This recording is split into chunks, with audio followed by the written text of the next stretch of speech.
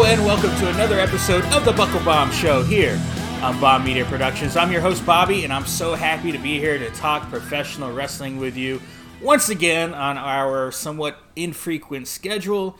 So Wednesday, we get a big Dynamite tonight, a big match that I'm looking forward to that we'll talk about a little bit later on. Am I joined by my broadcast partner today? Yes, we are. Anthony Roan is here. How you doing, buddy? Good, buddy. I like that hot tag segue. I'm getting ready to roll into this, and I think we're going to have some opinions on this. Yeah, I got a feeling after our GIF war that I posted the other day, that was pretty fun, and what we were talking about there could be a pretty heavy subject that we will be getting into. But first off, speaking of heavy subjects, the first thing we're going to talk about here is Barry Windham. Over the weekend, he's in ICU right now due to having a massive heart attack over the weekend. Barry Windham, if you don't know, is a WWE Hall of Famer as a member of the Four Horsemen, and he's the son of Blackjack Mulligan. He's a former NWA World Champion, former WWF Tag Team Champion.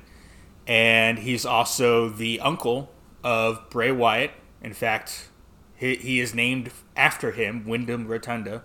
Bray Wyatt's sister, Mika Rotunda, has put out a GoFundMe account to help with the health costs and the hospital bills for his ICU and for his bills. And if you can go there, I would. In fact, I don't have a link here. Let me pull it up. Oh, nope, I already have it up. So there it is. You can't see it on the screen, but it's GoFundMe.com/www-hall-of Famer Barry Windham in ICU. All dashes between each word. And you can see what Mika has set up there and what she says. But this is very sad news. We all think that a certain character on TV right now that Bray Wyatt's portraying is sort of based on Barry Windham. What do you think of this sad news that we're getting here? It is really unfortunate. You know, I think back to the beginning of the year when we went through this with Scott Hall. Unfortunately, we all know the trope that being a professional wrestler isn't conducive to a long lifestyle, especially the wrestlers from back in those days. So unfortunate to see what the entire family is going through. Like you mentioned before, we both think Uncle Howdy has a significant place with Barry Windham. And I'm sure we can add the GoFundMe link in the description of this episode. It's mind-boggling. Yeah. It's mind-boggling to me that in this day and age, there's so many things that are wrong with the healthcare in this system, or the healthcare system in general. The other thing that baffles my mind is we have a $1 billion corporation that is contracting their talent so they don't have to worry about future health care. And you were talking about people who, at that point, 300 days a year, were putting their bodies on the line for you with minimal time to rest, being worried about taking time off to heal injuries because they were in fear of losing their spot. Fortunately, I think we're starting to head in a better direction in that sense. But it's a sad story the whole way around, and yeah. Yeah, the amount of money that he's drawn, you'd like to imagine that he wouldn't need a GoFundMe. But the fact is, I mean, even with a family that has been in wrestling for multiple generations and many people along that family tree, it's kind of heartbreaking to know that they need a GoFundMe. They've raised over $27,000 so far with a $200,000 goal. So if you can, please go and donate if you have the ability. You know, obviously, not everyone's going to have the ability, but if you do, please go and donate. I will put the link down in the description when I upload this video for sure, so go check that out. All right, we'll move on to our next topic here. Ricochet has won the SmackDown World Cup on SmackDown this past Friday night, defeating Santos Escobar and defeating Braun Strowman before that. Of course, this all leads to a match with the great Gunther for the Intercontinental title. They have announced that match will be December 16th. What do you think about Ricochet winning the World Cup, and do you think he's got a shot to beat Gunther? You know, it was actually really awesome to see what the final was, because you had Prince Puma versus Not Roosh. Of course, Ricochet getting his comeuppance a little bit, well deserved. Absolute star when he was in NXT. This is a little bit of a highlight of Triple H guys getting some shine on the main roster right now, which is pretty cool. Nobody deserves it more than Ricochet, in my opinion. Of course, he's facing off against Gunther, who is, let's face it, powerhouse. Made the transition from the independents, and in particular the UK independent scene, and made a splash in WWE so far. So hats off to him. Fantastic Intercontinental Champion. I'm excited for this match because it's powerhouse versus, lack of better terms, and Bobby, you hate this, flippy shit. I think it's going to pose an interesting match. I think it's going to be an underrated match. Like, you look at it on paper and you think, how? Like, it doesn't make sense. Kind of like what we thought when Rey Mysterio was going in against Gunther. We thought Gunther was going to chop him one time, and that was going to be Rey's retirement. But the chemistry I think those two could have, just based off the stare down at the end of SmackDown alone, I think we're in for a classic match that nobody's going to expect. And let me be very clear. I don't hate flippy shit. I'm not Braun Strowman. I don't diss flippy floppers. It's when the flip flopping is just. Is it AEW? Yeah. Yeah. Okay. No, it's when there's no story being told. Ricochet is actually really good in the ring. He's got good psychology, and he's gotten way better since his start in WWE. I would argue he was a little too indie-rific beforehand, but he's improved tenfold since coming to WWE. And I'm really excited about this match with Gunther. I think Gunther does continue to hold on to the title, but I could see this maybe becoming a feud that gets us maybe through the WrestleMania season. We'll see. I think that could be very interesting, and then Ricochet gets the big win at WrestleMania finally.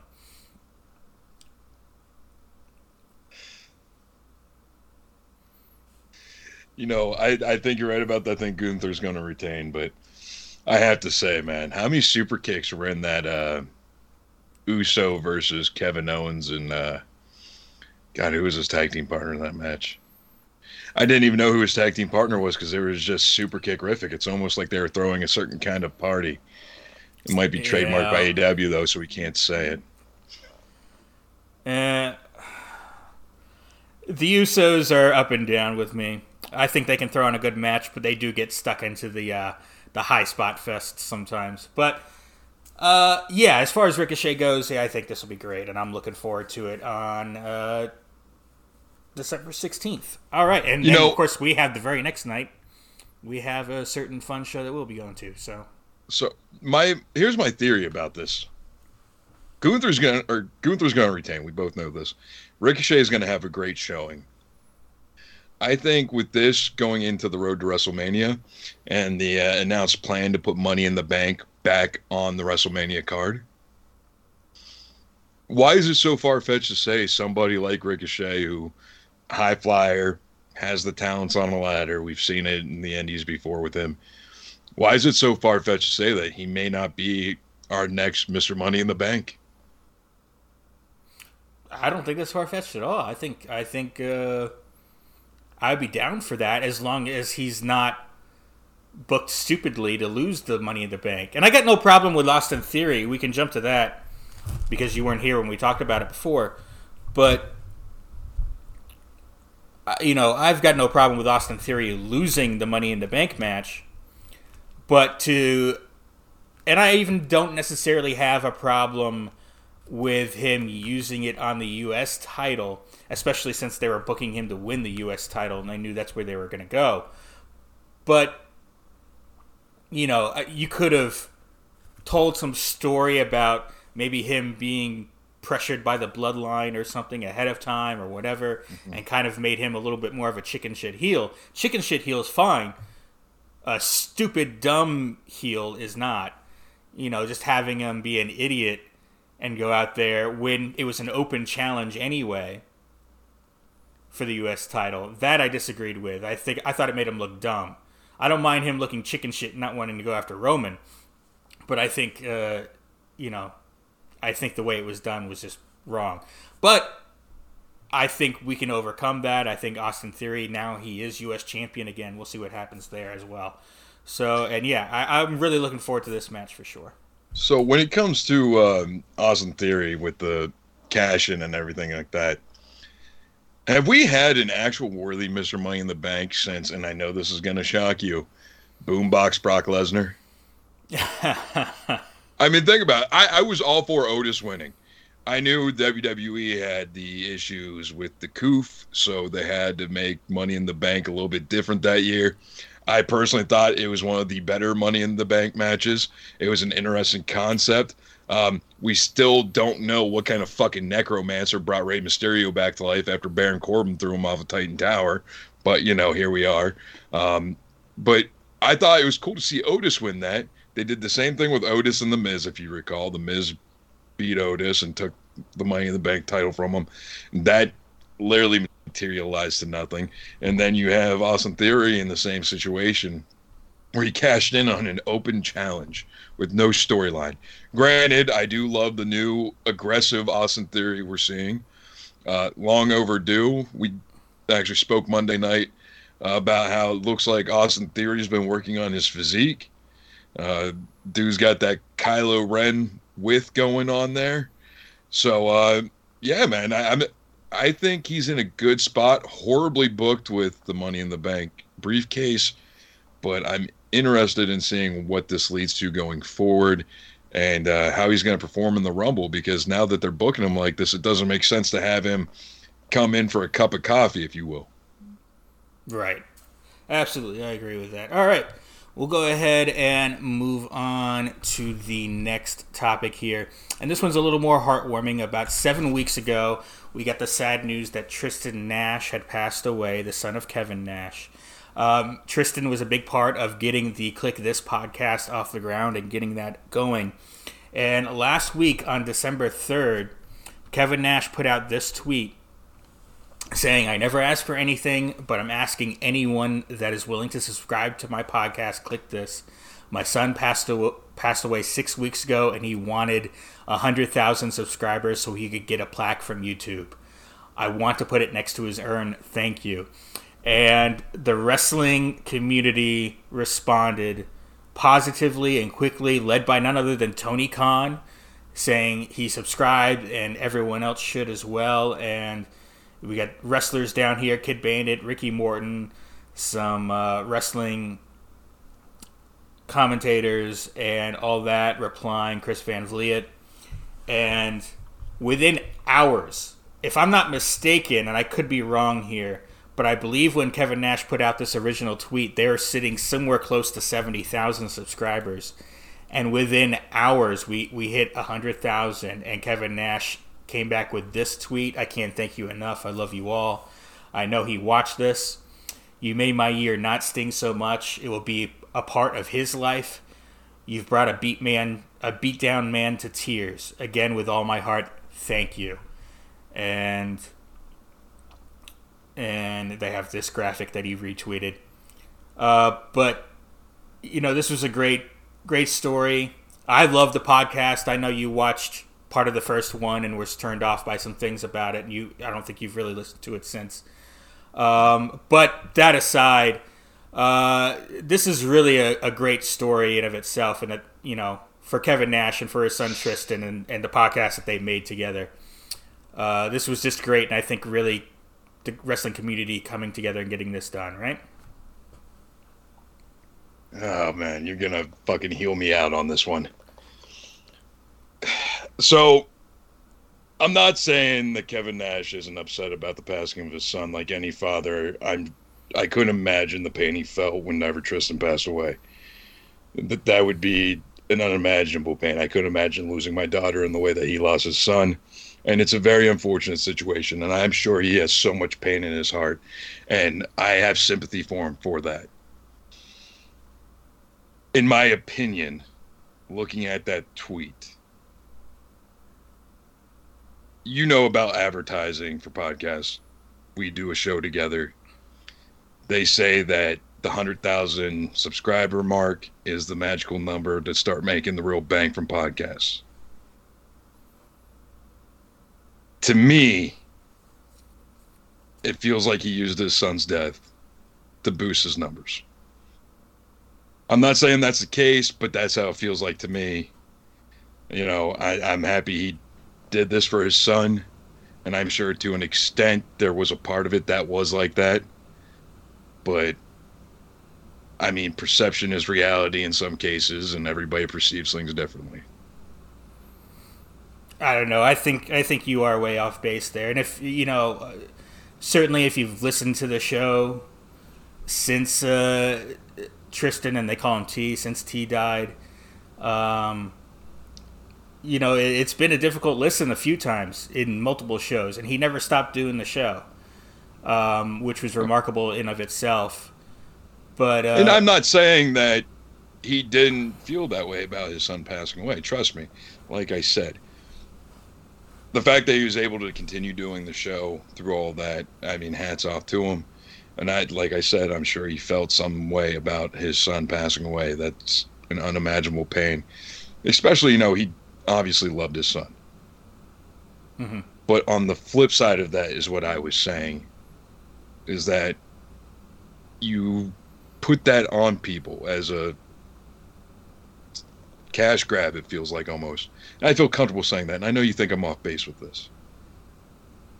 Because as broadcasters, as the show goes on, you push forward regardless of the situation. It hurts, it's painful, and it sucks. But at the same time, do you not see how that could be construed as using tragedy for profit? I can see how one might think that, but in this case, I don't see it. I think I haven't seen one person, even in the shitty wrestling Twitterverse, really imply that at all. It just seems to have been, let's get this done for T, and that it really was doing it for him and his legacy, and I think the fans responded accordingly. I don't know. I mean, sure, it's going to benefit Nash and Sean Oliver and ad-free shows. But I think to a certain degree, I mean, we all love Conrad Thompson. And I think so far his approach to things has been above reproach. So, I just don't think there's any way that that's a thing for it. I think this is a fantastic thing that has happened. And absolutely great. Great for Kevin Nash. Great for the podcast. Great for T. And I think that's where this should sit. All right. We'll go ahead and move on to our next topic, and this is a big one. William Regal, after being hit from behind with brass knucks by MJF after he debuted the Burberry title, which was great, has seemingly done with AEW and will be returning to WWE, according to many, many reports. None of this completely confirmed yet, but it does seem like this is pretty much a done deal. What do you think of this news and what it means for both the AEW and WWE locker rooms?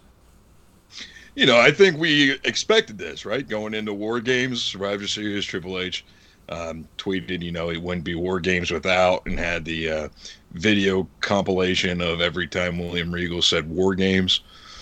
They're still very buddy.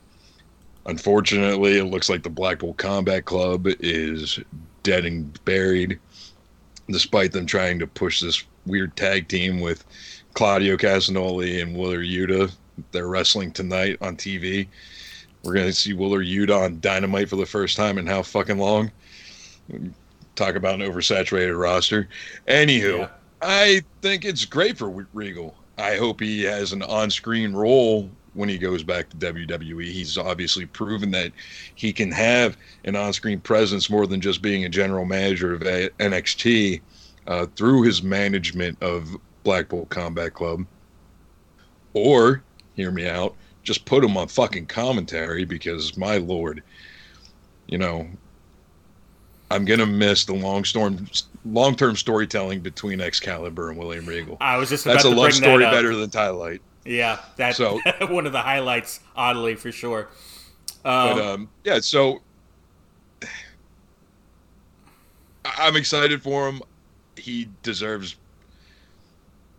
to be happy. I'm not going to say he deserves to be better because I don't think he was used poorly in AEW.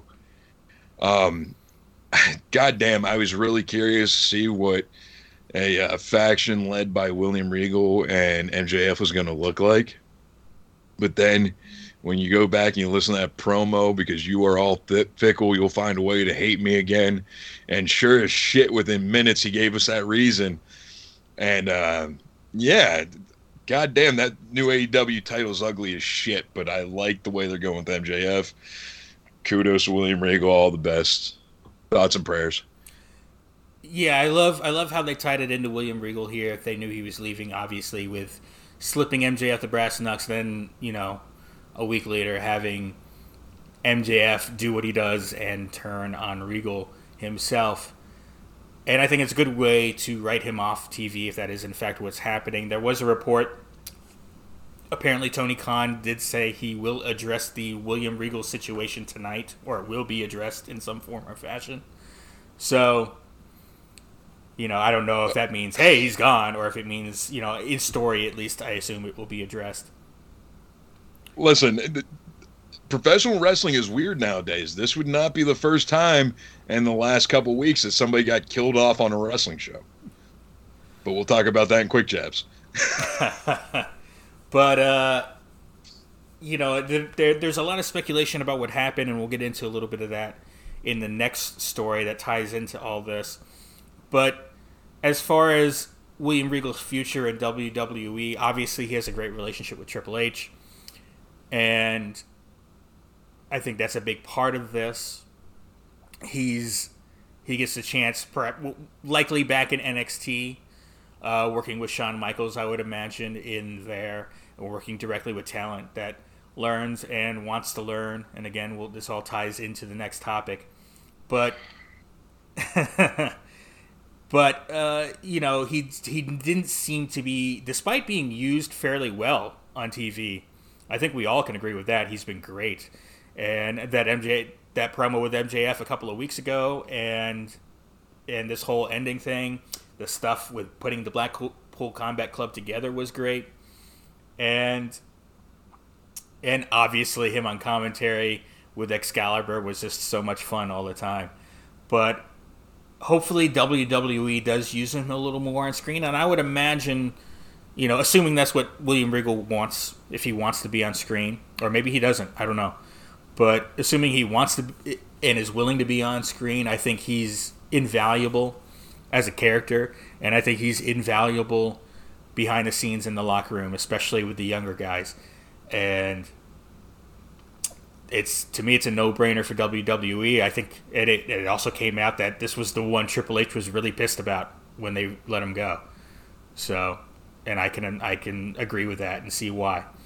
But this will segue, and what I was talking about there, into our next topic, which is the AEW roster and a lot of what the vets have been talking about, the old-timers that have been or were a part of the company, and how some of their stars, their younger stars, take advice or don't take advice and trying to get better and better themselves and get better at the art of professional wrestling.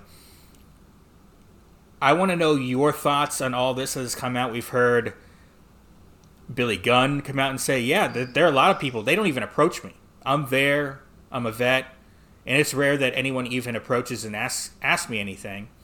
We know that this was a frustration with CM Punk, one of the many, obviously, that he had, and that this is apparently a big part of why William Regal has left. I mean, they say he immediately regretted joining AEW, according to Ringside News here.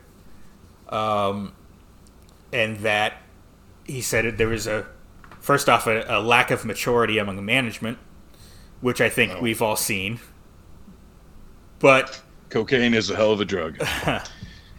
But also, and I want to get to this tweet.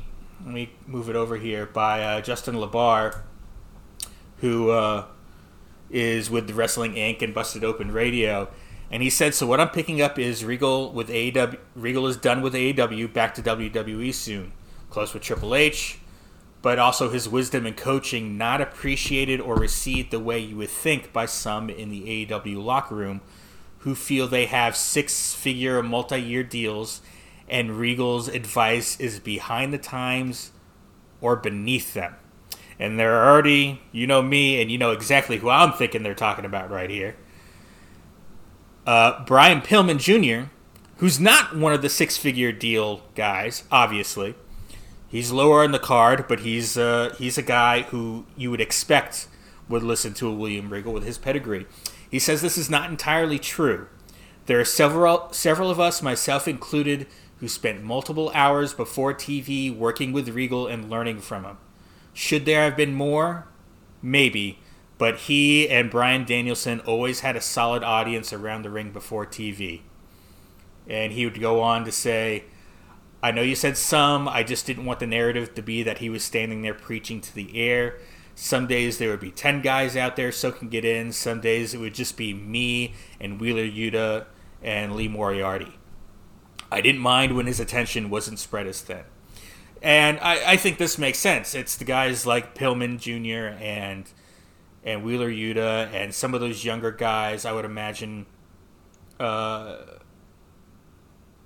very much, who haven't been on TV as much, were very much sitting there wanting to learn, taking advice from Punk, taking advice from Billy Gunn, listening to William Regal, to Bryan Danielson, and some of these longtime successful vets. And yet, you can see the pictures that I have there. I don't know about Sammy Guevara. Maybe, maybe not. He seems just that punchable face. But we all know what Hangman Page himself has said publicly about taking advice from old-timers. And you got to imagine, the elites and maybe even Omega, because they see themselves as such big stars already. Why would I want to take the advice of some old dinosaur? I want to know what your... And this is all stuff, and obviously it's come to a bit of a head here with the William Regal situation, but this is stuff that's been out there for a long time. It was kind of in the ether with the CM Punk situation.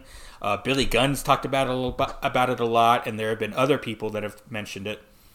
What do you think of these wrestlers in AEW, the AEW locker room, particularly the ones who consider themselves bigger stars, some of the bigger stars in AEW who say, hey, I'm already here, I'm drawing, I'm making money. Why the fuck do I want to listen to William Regal or Billy Gunn or CM Punk? What do you think of that? Before I get into this, why don't you talk a little bit more about why you have CM Punk down there in the picture? Because we know that's a big part of this, right? What do you mean? Well, you have CM Punk in the picture about taking advice from old timers. Mm-hmm. Are you stating that he's an old timer? Yeah. All right. Someone with a lot of business. He's been wrestling since he was, 17, 16? Getting his start in the backyards, but that's a different conversation for a different time. Agreed. Anyway, for the last 6 years, we have been hearing in the political sphere that the rich old white men who have been in control for the longest time are ruining the nation. When Undertaker went on the Joe Rogan podcast Nobody should listen to The Undertaker. This is a different time. Remember that whole rah-rah bullshit? Mm-hmm. All right. So why are you telling me, and this has nothing to do with Regal, this part, but why are you telling me people who were self-made, broke into the business by themselves, got over on their own, have been drawing millions by themselves, were offered a company based off a bet with Dave Meltzer, all done by themselves, going to take advice from a guy who tucked his tail between his legs and left professional wrestling for 7+ years when the landscape of professional wrestling had changed so much in that time. Changed so much that it's bleeding viewers. Sure. You're down to your hardcores, and that's pretty much it. We talk about it all the time, especially with AEW. How many AEW fans are casual fans? Almost none. Oh, let me finish. So you're telling me, let's just touch on that for a second. So when there are weeks where AEW is beating Raw viewership, because it happens, you're telling me that that's just hardcore fans. When they're breaking million viewers. AEW, they have trouble for their biggest shows. They may hit 1 million viewers. They never beat Raw. I think you need to go back and look at some of the demographics, but okay. Now, as far as Regal's concerned, did he come in to be an on-screen character or a coach? Was he hired specifically to be a coach? Was Daddy Ass hired specifically to be a coach? He is, yeah. All right. Billy Gunn is a coach, correct? Yes. William Regal, was he hired as a coach? Was he hired as a coach? I don't know specifically if he was hired as a coach. He was hired as on-air talent. Okay. But you also hire a guy like William Regal because of his knowledge that you want to have in the locker room. If you're a Young Bucks, if you're a Matt or Nick Jackson, or if you're a Hangman Adam Page, and yeah, I'm on national TV with AEW, this upstart company, and I've made a bit of my name for myself in the indies, but wouldn't you continue to want to get better? Yeah, okay, I'm making money right now, but what if I add this little piece to my game and take from this person over here this piece of advice, maybe ignore this piece of advice because I don't think it works for me, but start incorporating that stuff into what you do rather than just saying, fuck all that. That's stupid. In any line of work, that's just stupid. If you're doing something and you want to grow and get better, shouldn't you be listening to the people that have been there before? Pro wrestling as a business, you can talk about how it's evolved, and I would argue, and again, this is me and a lot of people who talk about this, it's become very fake. A word that was yeah, but it's so much. There's no attempt to even try and make you believe anymore. It's all so obviously choreographed. There's no story being told. It's just a dance routine, especially with some of these guys that we're talking about here. And I think that's where you got some of these vets that are like, hey, if you do this way and you can make the crowd do this, and you go a little slower and you sell and you do this, you can really draw that crowd in rather than doing just a whole bunch of high spots and then the crowd chants, "This is awesome." Fine, but okay, what have you really made the crowd invested, or do they just want to see a whole bunch of high spots and a whole bunch of dangerous moves? Oh God, the irony in this is just so fucking tense. 1994 Video Game Awards aired on TBS, and there was a segment on that show that included William Regal, Steven Regal, wrestling Brian Pillman, composed to an orchestra. Yeah, I saw that.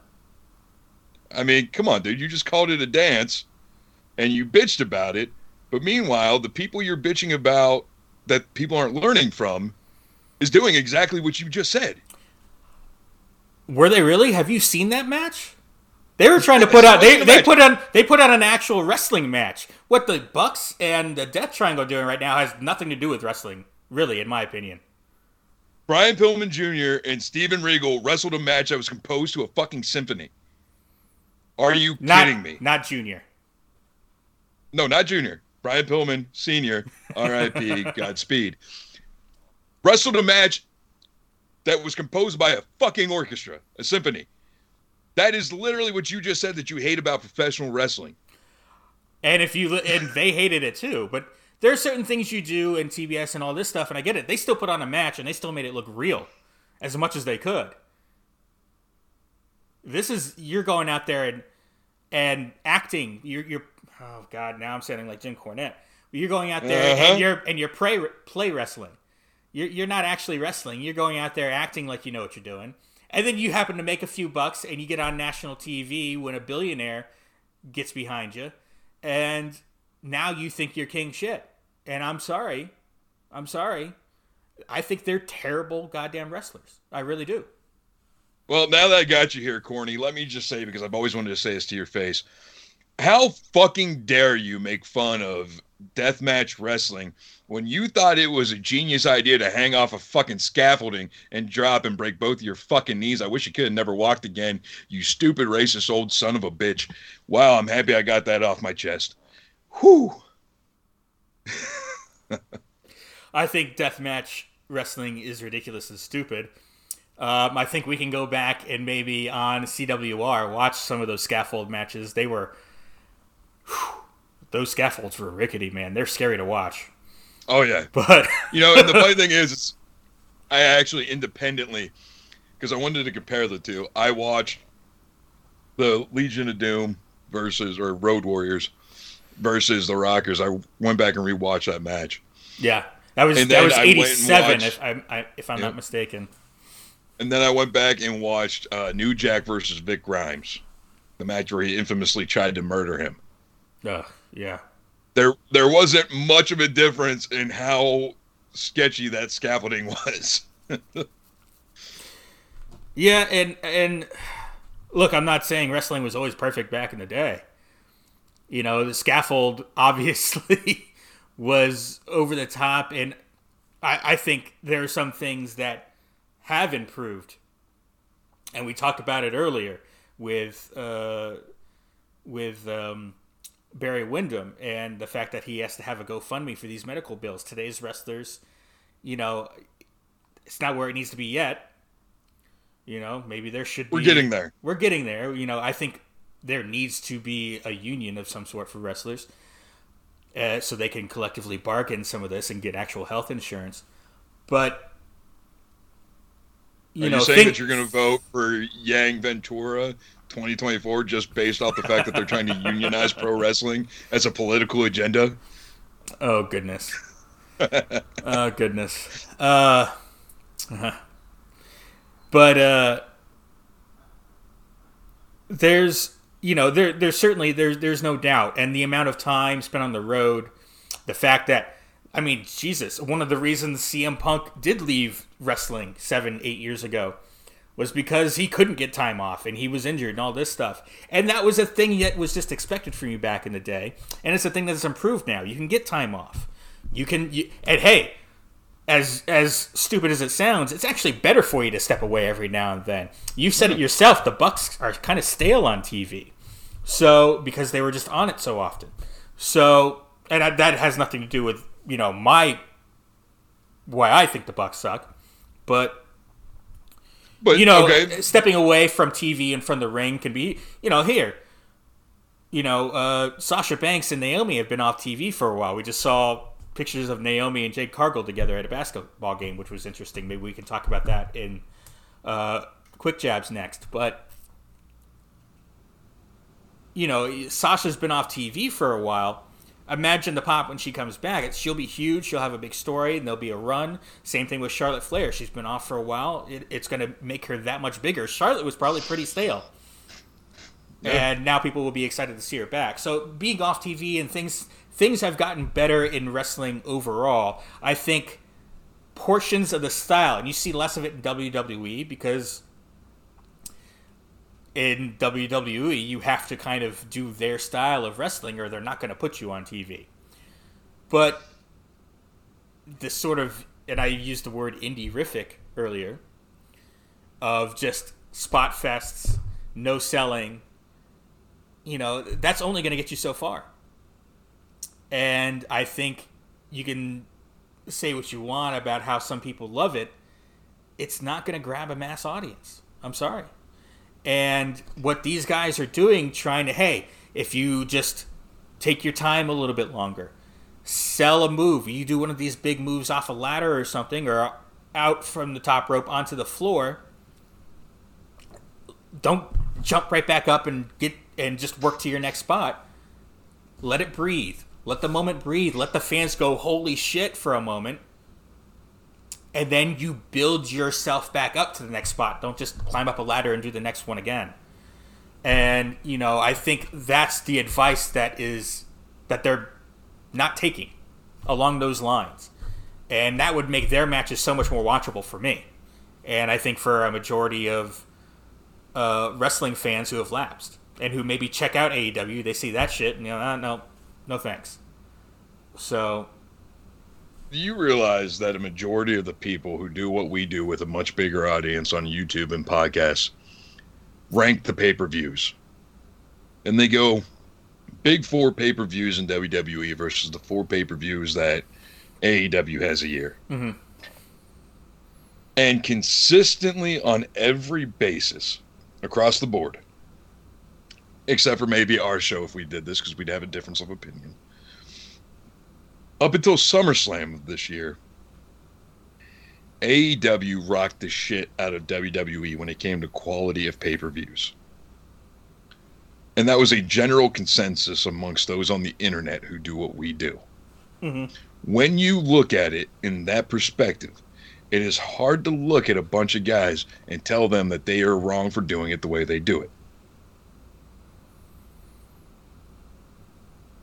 Okay. Metacritic, when you have the actual fan base invested in storylines, and I know you think there's no long-term storytelling in AEW, but truth be told, the long-term... I don't know if I agree with that. That's not something I've ever said. We've had discussions before about this. Because, Hangman Page, you could say it maybe didn't end as well as it should have because certain bigger stars were coming into the company with names. And at that point, you wanted to see a Bryan Danielson or a CM Punk versus a Kenny Omega more than a Hangman Page versus Kenny Omega just because of the name power. And at that point, Hangman Page had inexplicably disappeared from TV. He had some issues that he had to go take care of, and he was off TV for a while, and that cooled him off. But there was that run of Hangman Page versus the Elite and his drinking and all this stuff. That was, I think, very well done from a storytelling perspective as far as outside the ring. I can't speak for inside the ring. I wasn't watching AEW that much back then. But, It was told very well in the ring because the problem was they had displayed that he was drunk while wrestling.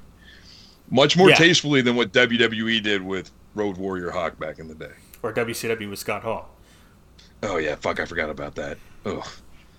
But, Oof. Yeah, it's one of these things things let where... that one digest. Yeah.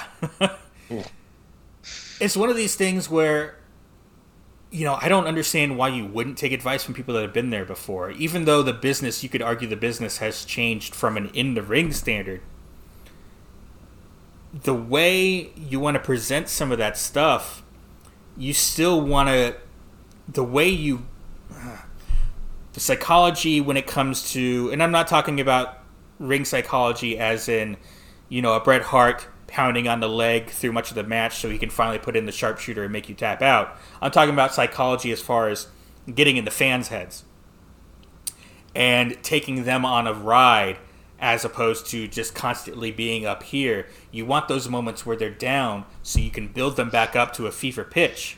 Rather than if they're up, they're always going to be here where you can bring them up to here and then back down and then back up. And I think that's what's missing from... This goes to show you how little you actually watch AEW matches. there's been a long-running ring psychology with the Young Bucks, believe it or not, since fucking New Japan about Nick Jackson's back. Again, we're talking about different forms of psychology here. That's not what I'm talking about. But it's something that's, oh my God, is he going to be okay? Is he going to power through? He powers through the match. And then they work on that as a part of the story for a few months, and then he goes away for a little bit, comes back, back's better. Eventually the back goes back in the bullshit again. And that's not what I'm talking about. That's very different. I'm talking within the context of a single match. I'm not talking about over shows and over weeks and months. I'm talking within a single 5-minute, 10-minute, 20-minute match, however long you want the match is, giving them the ups and downs where they go, holy shit, look at, oh my God, that jump. But then you let them ride that wave a little bit, take it back down and let it sell, so that when you eventually bring them back up, it's a bigger up than it was before, rather than being at this relatively even kind of, hey, jump right into a next dive, right into a jump off the top rope, right into a ladder spot. And, you know, I think that's where we're missing each other here, and the difference between those two styles of matches. And I prefer the one where you're telling a story and you're bringing the fans along for a ride, rather than just being nonstop, we got to keep the energy going. And we're not missing each other that much because I like both styles. I'm not going to say one's better than the other, but going back to my point that I've been making, this is what professional wrestling is now. It's hard there's to disagree a much with larger, that. It is certainly what much larger AEW and indie wrestling is, and yes, it's infiltrated New Japan as well, and it's infiltrating WWE as well. I mean, like it or not, to my chagrin, yeah. With Triple H taking back over control of the company, he's now back in control of NXT. If you believe any of the rumors, and this is the reason why I want to talk about in the quick chat, because I knew this would get brought up for this segment, NXT's looking at going back to poaching into talent again. Oh, of course. This is one of Triple H's goals of domination. The NIL deal program is basically dead in the water for WWE right now. Yeah. Why would you want a bunch of green kids that aren't going to draw you money when you could buy out the name and contract of someone from New Japan? I mean, not so much Ring of Honor anymore. Potentially GCW, maybe Impact. There could be a working deal there at some point. And bring them in and have them as a shock debut in NXT. I would argue the NIL deal isn't necessarily dead, because I think there are people within WWE, and I don't know if Triple H is one of them or not, who might go, oh, here's a guy we can train from scratch. Because if we get one of these other guys who think their shit don't stink, they're not going to want to listen to us. And they're not going to want to present wrestling the way we want it presented on our screens. So you could argue back and forth. I'm not saying there isn't, and we just talked about Ricochet. And I think he's a prime example of fitting into the WWE style and learning that way of wrestling more than the stuff he was doing before. Oh, God. I think the one thing that you're missing here, man, is just one simple name. Terra Rising. Triple H was that dude. I think everybody forgets that. He was that Roderick Strong. He was that Adam Cole. What do you mean? What do you mean by Roderick Strong? What do you mean he was that? As far as a name from a different company that comes into WWE and has to be the WWE wrestler. Meanwhile, if you forget, because I don't think you were watching NXT at the time, they were changing what it meant to be the WWE guy at that time. There was no specific style of wrestling. We see that constantly on the main roster with Sami Zayn. We see it on the main roster with Kevin Owens. We, to an extent, still see it with Ricochet. We still see it with Gunther. Gunther's style of wrestling is how he's always wrestled on the indies. Kevin Owens' style of wrestling is how he always wrestled as Kevin Steen. I mean, there's no not entirely. There is a slight difference with it, especially in the Vince days, where the way things were presented on TV. And I'm not defending this, but the way things were presented on TV was very specific in the way they wanted their wrestling to be. was a style of wrestling, and it could get faster paced, obviously, as time went on, and more athletic. But there was still a way they presented it. There was a WWE style, and now, yes, in just this year alone, we've seen a progression. But have you never seen a Kevin Steen match in Ring of Honor? Have you never seen a Gunther match in Progress? Like, have you ever watched these dudes wrestle anywhere outside of WWE? KO, no. Gunther, I've seen a couple of stuff on the network, some of his older stuff, but that's on there.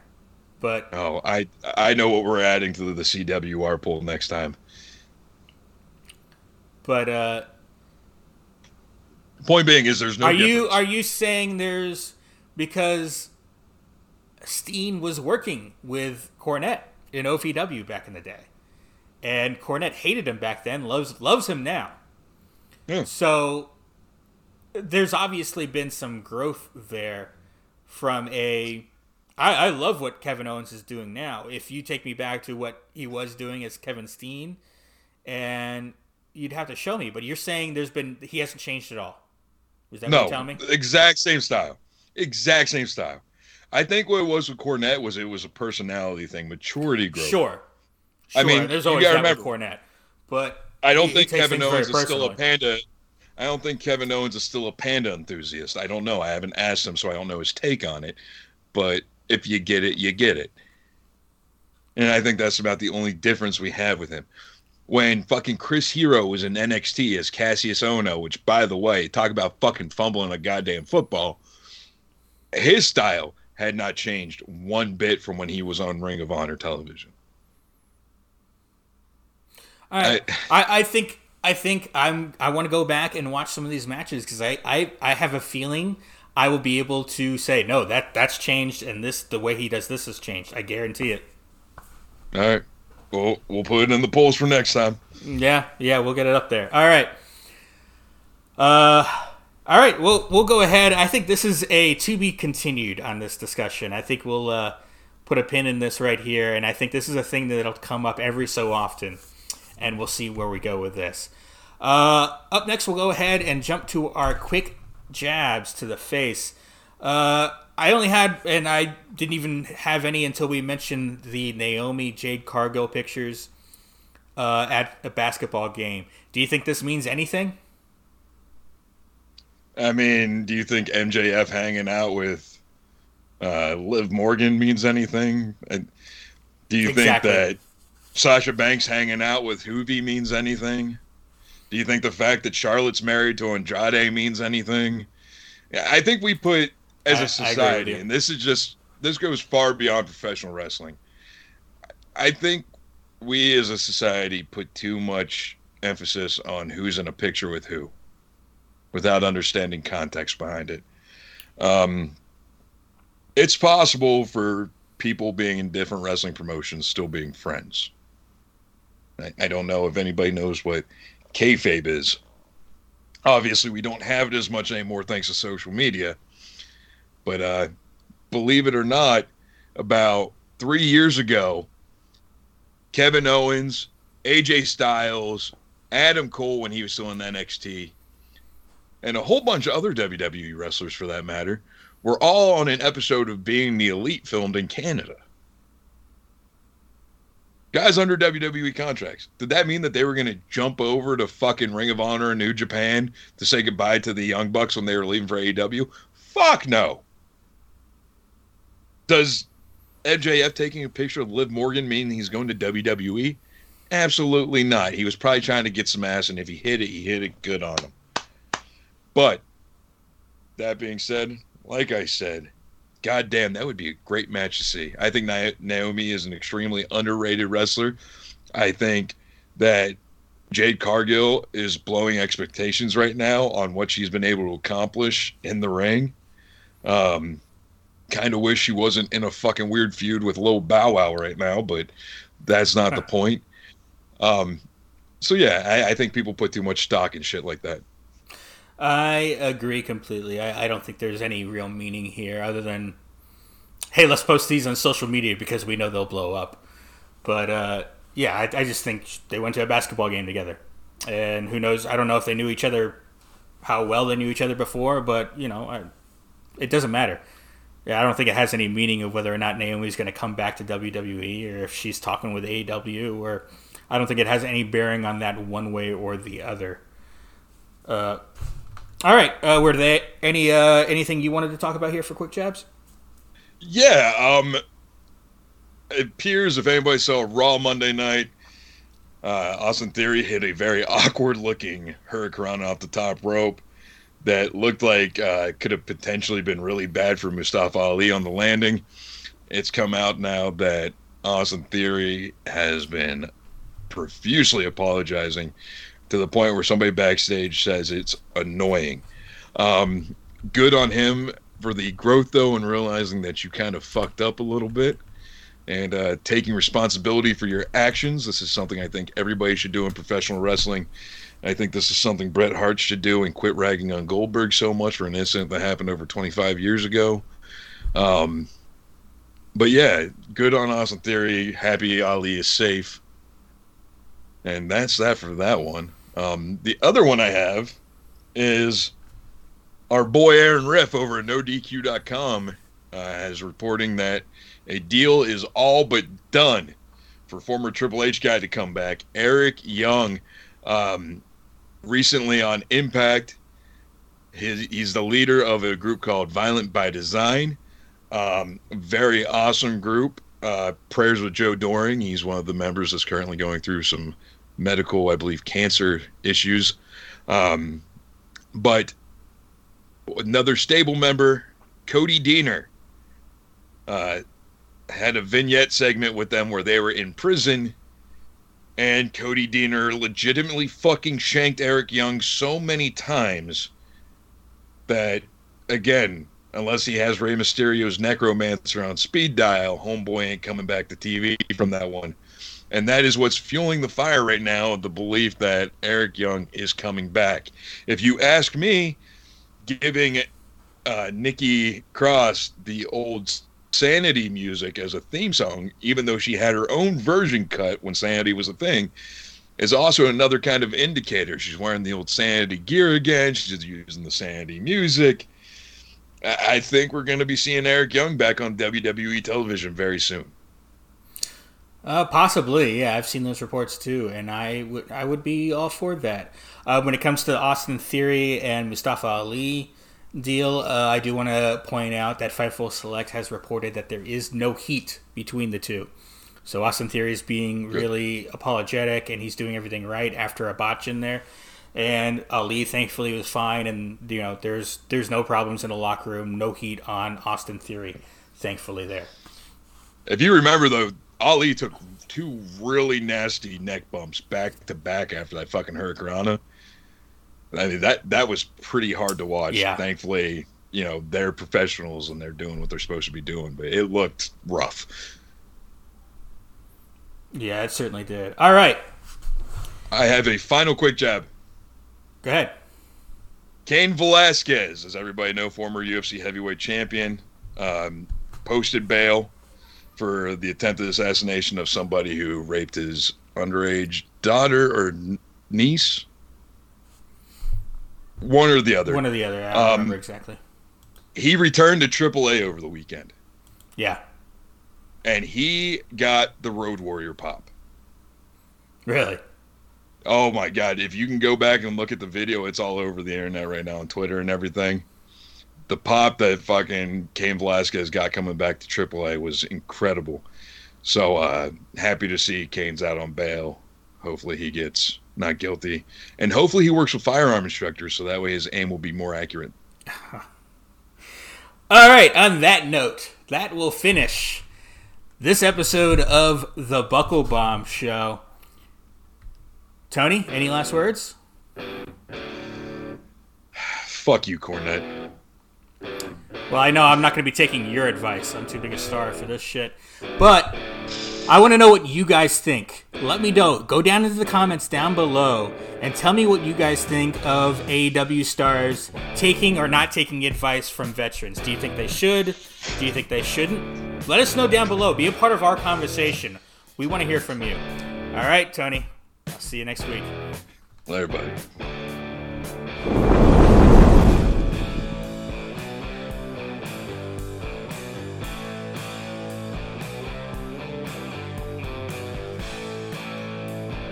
The preceding announcement has been paid for by Bomb Media Production.